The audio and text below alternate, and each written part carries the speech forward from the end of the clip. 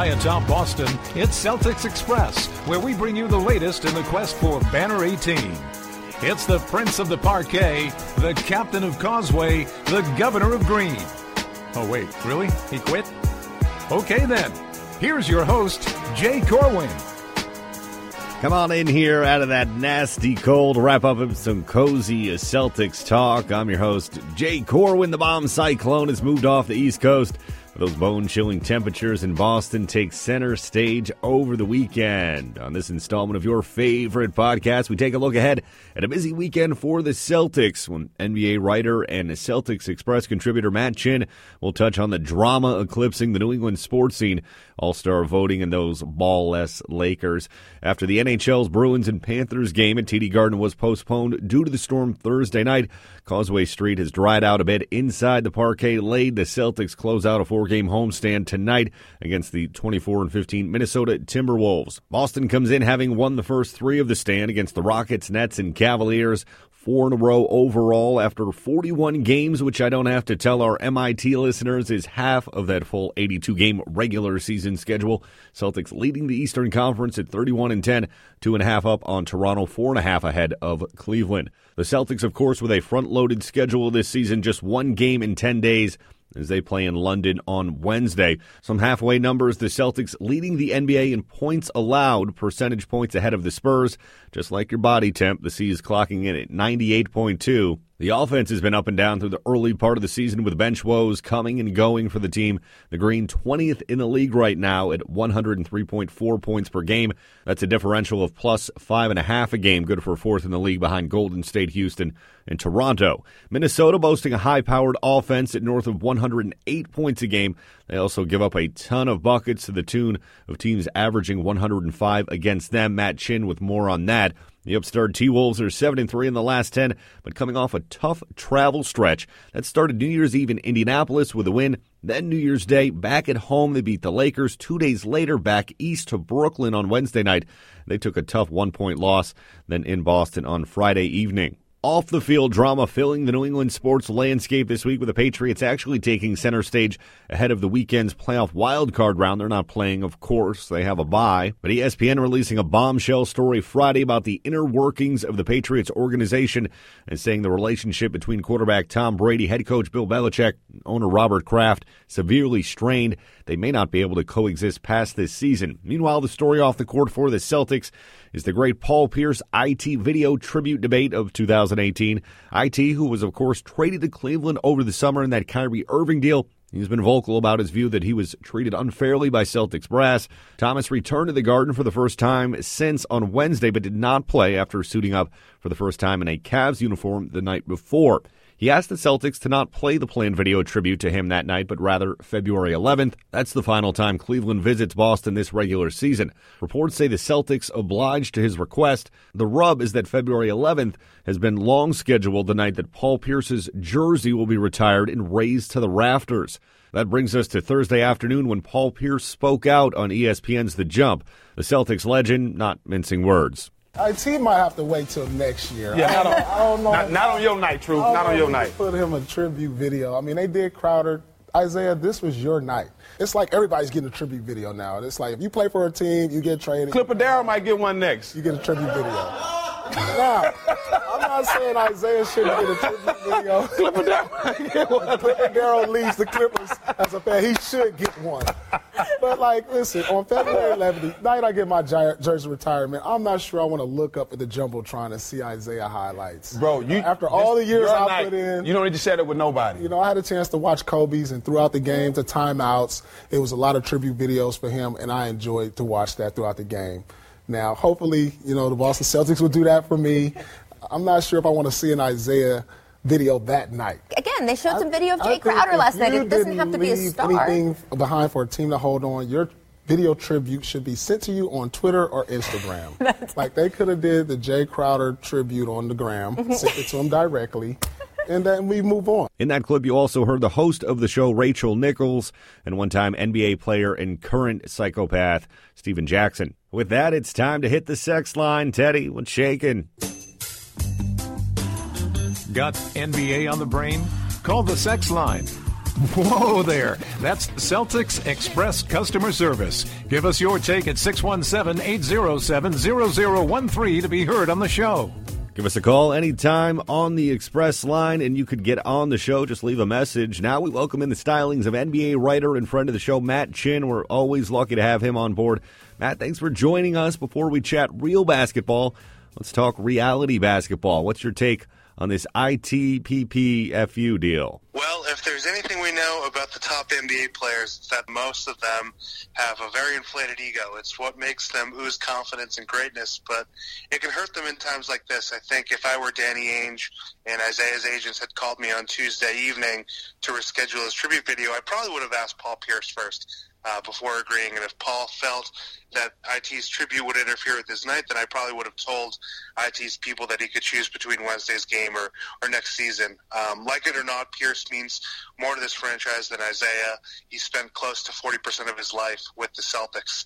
He won a ring here. The February 11th ceremony has been scheduled for months, so even though I think both players are being a little too sensitive, I would probably defer to Paul in this situation. But in the end, I sort of liken this to that situation where you have an adult friend that everyone has who takes his or her birthday way too seriously, and they need to be the center of attention, and they'll freak out if something doesn't go their way. So I see that applying for both Paul and Isaiah here. It's kind of a rare one-time scenario, so I'm not too worried about it. Yeah, those are the people with the so-called birthday week, right, Matt? Yes, those. Yeah, exactly. So, yeah, I touched on this earlier in the show, and I definitely think the Celtics dropped the ball, and I think they're going to have no choice but to stiff IT. In no way do I see them, after what Paul said publicly on ESPN, do I see them actually playing the tribute on that night. I think that just simply can't happen. So that's going to be a pretty interesting scenario as that develops. We head back to the hardwood, which, of course, is paramount, Mr. Chin. And the Timberwolves in town tonight. You do a ton of work on covering the Timberwolves. You know them in and out. What do you got for us on this matchup? Yeah, Minnesota's having a very nice, productive season.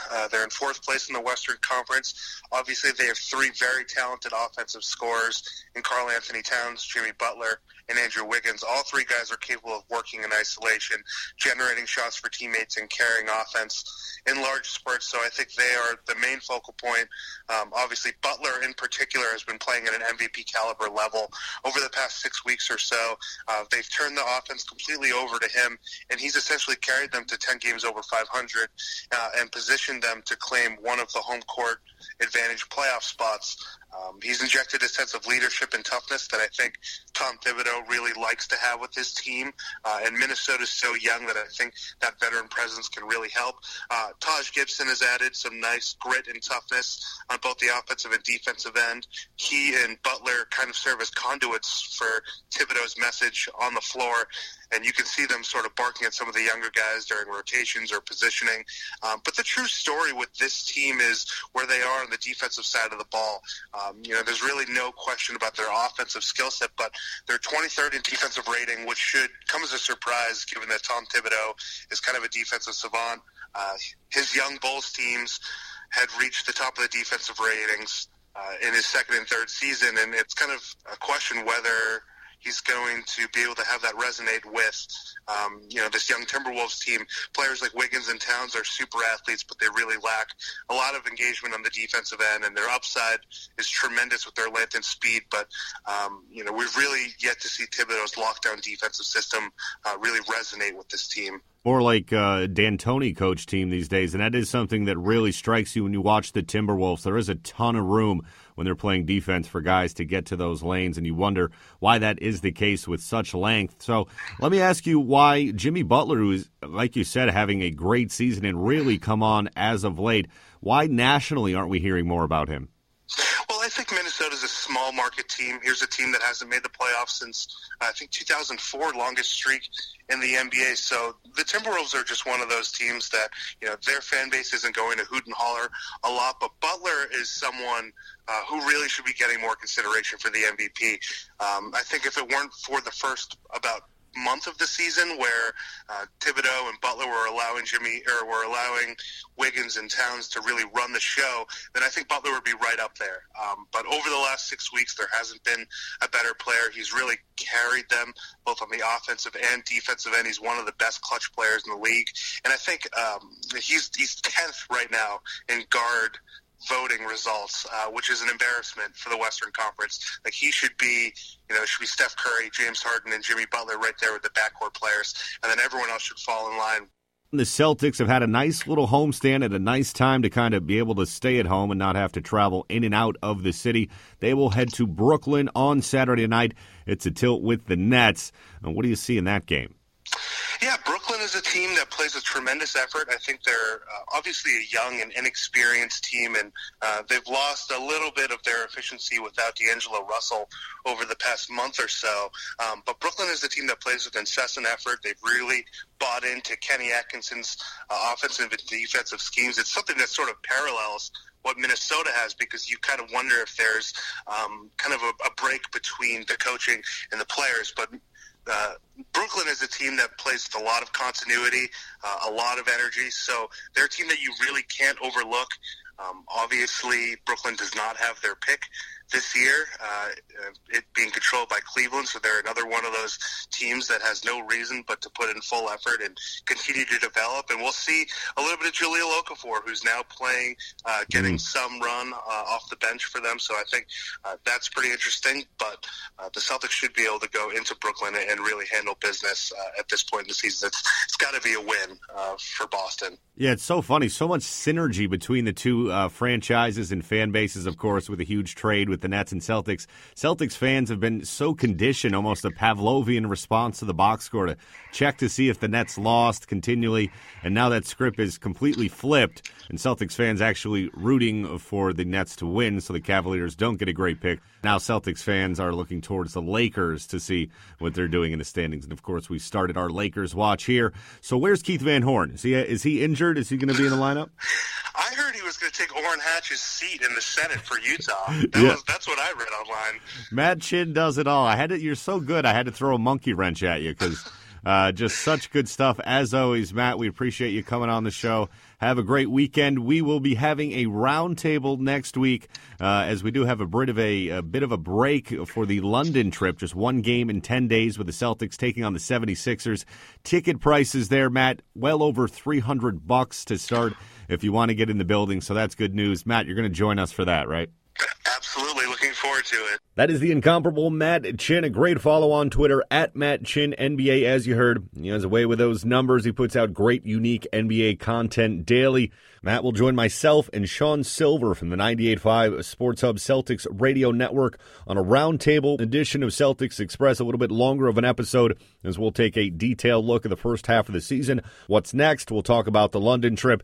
You don't want to miss that. Look for that on Tuesday morning. The All-Star Game in L.A. becoming top of mind, just 5 weeks away now. Celtics star Kyrie Irving currently ranking third in NBA fan voting with nearly 803,000 votes. That easily leads all guards in the East, putting him in line to start. The Greek Freak is setting the pace in fan voting. Bucks forward Giannis Antetokounmpo more than 7,000 votes ahead of Cavalier star LeBron James with over 863 grand. The Warriors' dynamic duo of Kevin Durant and Steph Curry round out the top five. Under the league's new All-Star format, the top vote getter in each conference will serve as a team captain and choose up sides. Speaking of LA, it's time for the Celtics Express Lakers Watch. The Lakers try and stop that 8-game losing streak Friday night, taking on the Hornets at the Staples Center. LA 11-26 after losing to the Thunder by 37 on Wednesday. Celtics fans, of course, eyeing the Lakers pick after the draft trade that will land them the Lakers pick this upcoming draft if it lands in that 2-5 position. The Lakers just one game ahead of the NBA's worst team, the Atlanta Hawks. They have been without Lonzo Ball. He went through his first physical contact practice since injuring his left shoulder December 23rd on Thursday. He's expected to be cleared to play Friday night against Charlotte. He says his shoulder is still less than 100%. A nice stretch for the Lake Show to try and get on track. They'll host Atlanta on Sunday and Sacramento on Tuesday. For the Celtics, it is the Timberwolves on Friday night at TD Garden. Saturday, they head to Brooklyn in the Barclays Center to play the Nets. It's then on the way to London as they get ready to play Philly Thursday afternoon, 3 o'clock Eastern start. One game in 10 days before Tuesday, January 16th. They will host the New Orleans Pelicans. So in that, we wrap another episode of Celtics Express.